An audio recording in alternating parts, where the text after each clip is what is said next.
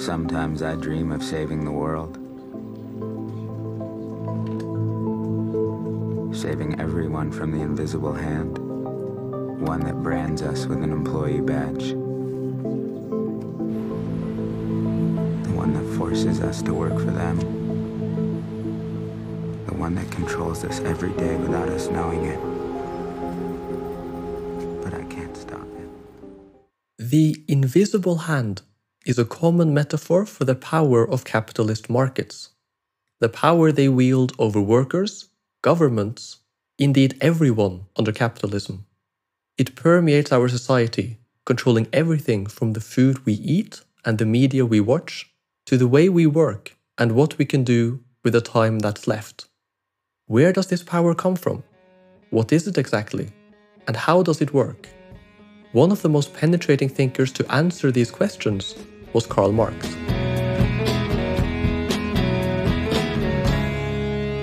We passed upon the stair, spoken walls and when Many human societies feature personal domination. It's fairly transparent how a baron has power over their serfs or masters over their slaves. The power, the visible hands that such masters wield over their subjects, is clear to see, and it's clear how this makes people unfree. You can't direct or control your own life if someone else has such power over you. Capitalism still has a lot of personal domination. The power of bosses over workers, men over women, and cops over people. What's new in capitalism is the impersonal domination wielded by market forces themselves, the invisible hand of the capitalist market. For Marx, capitalism is a matrix of social relations, which is continually produced and reproduced through economic activity. In the process of production, human beings work not only upon nature, but also upon one another. They produce only by working together in a specified manner and reciprocally exchanging their activities. In order to produce, they enter into definite connections and relations to one another, and only within these social connections and relations does their influence upon nature operate, i.e., does production take place. All processes of production have two sides. On the one side, they produce goods and services, computers, factories, bikes, and so on. On the other side, they produce and reproduce the human beings involved and the social relations through which they interact to produce these goods and services. As a result, capitalist processes of production are continually reproducing capitalist social relations and the objects that are their bearers. That is, capitalism is continually producing goods and services as bearers of capitalist social relations. That is, as commodities and capital. This is true for people as well, who are continually reproduced as capitalists who own productive property like land, factories, corporations, and so on, the means of production, and as workers who are excluded from the means of production and therefore forced to work for capitalists to avoid poverty, homelessness, starvation, and so on. According to Marx, capitalist social relations become a power independent of and wielded over their producers. Thus, to the worker, the object labor produces stands opposed to it as something alien, as a power independent of the producer.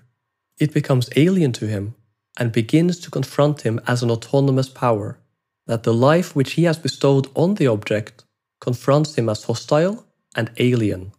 The object becomes an alien object that has power over him. The more the worker produces, the more he falls under the domination of his product, of capital. The of capital part here is vital. This is not about stuff, it's about power. The products that dominate us aren't the things that are made in themselves, but the social relations they are the bearers of. This too is something that Marx keeps coming back to in his later works. Indeed, we can read all of Marx's later work as an exploration of the laws of motion of capital, of the ways in which it dominates people and how it exercises this domination.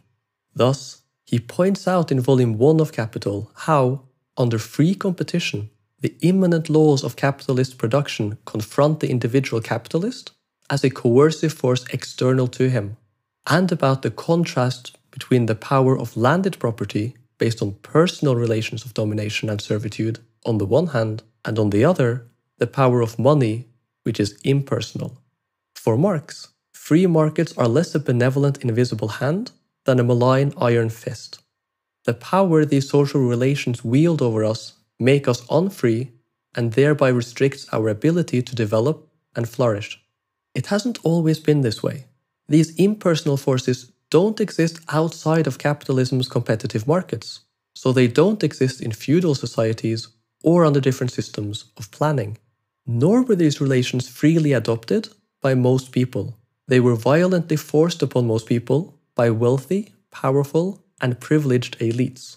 Historically, this required a lot of violent state action to impose, and an important part of the brutality involved in imperialism and colonialism consisted in forcing capitalism on unwilling people. This is why Marx writes that the history of capitalism is written in the annals of mankind in letters of blood and fire. An important part of this was creating the mass of poor and propertyless workers that is necessary for capitalism to exist, and that many people today simply take as given. This is essential for forcing people to work for capitalists. People are forced to work for capitalists because they have no reasonable alternative to doing so. The poverty, homelessness, and starvation that a working class person suffers if they don't work for a capitalist is not a reasonable alternative, and on some level everybody knows that. That's why welfare states are rigged to make it as miserable as possible to be unemployed and as hard as possible to get the social security you have a right to. They do it because they're scared that if they don't threaten and force people enough, they'll prefer to do something more valuable to themselves and society than serve their capitalist overlords. Sometimes individual capitalists forget this, with some amusing results. Here's an example from Volume 1 of Capital. A Mr. Peel took with him from England to the Swan River district of Western Australia means of subsistence and of production to the amount of £50,000. This Mr. Peel even had the foresight to bring besides 3,000 persons of the working class, men, women, and children. Once he arrived at his destination, Mr. Peel was left without a servant to make his bed or fetch him water from the river. Unhappy Mr. Peel, who provided for everything except the export of English relations of production to Swan River. Mr. Peel wanted to set up a capitalist business in Australia and took all the things he thought he needed with him, equipment, workers, etc. But he forgot that once they got there, the workers weren't excluded from the means of production anymore. They had access to land and had a real choice to work for themselves, their family, and community instead. So they did. But how can you be dominated by a social relation if you have the same legal rights and freedoms as everyone else, and there's no single person who has that power over you? What makes being dependent on the capitalist market any different than just being dependent on society, as all human beings are? Marx is well aware that this is how things often seem under capitalism. One of the most insidious aspects of capitalist domination is that it often appears as individual freedom. Indeed, much of liberal ideology is designed precisely to mask capitalist oppression. Marx writes that, in the developed system of exchange, individuals seem independent, free to collide with one another and to engage in exchange within this freedom. But they appear as such only for someone who abstracts them from the conditions of existence within which these individuals enter into contact. These objective dependency relations also appear in such a way that individuals are now ruled by abstractions. The abstraction, or idea, however, is nothing more than the theoretical expression of those material relations which are their lord and master. The impersonal domination of the capitalist market makes us unfree because we are subjected to a power that is external to us and wielded over us. It doesn't matter that this power is not wielded by some single person. It matters that it's a social power that acts like it has a will of its own and that is wielded over people who cannot control it.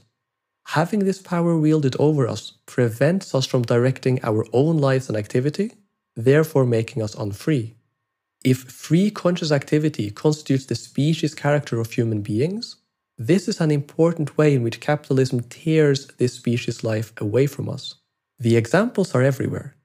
Workers are forced to act as capitalism demands if they are to keep getting paid, otherwise sinking into poverty, destitution, and the bureaucratic nightmare that is trying to get the welfare they're supposed to have a right to.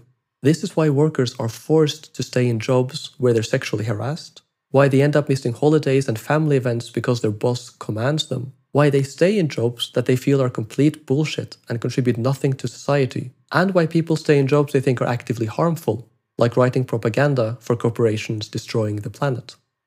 Capitalists are forced to act as capitalism demands and maximize profits at all costs, or lose their capital and be thrown into the working class.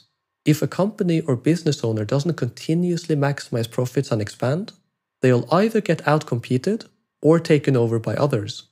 This is why capitalism always has to grow, and why individual capitalists acting rationally often have socially irrational, even disastrous consequences. Have you noticed that even when capitalists do set up factories and so on that pay workers better than average and take care of their needs better, their experiments never last and they return to normal fairly quickly? That's why. It's also why capitalism is inherently undemocratic.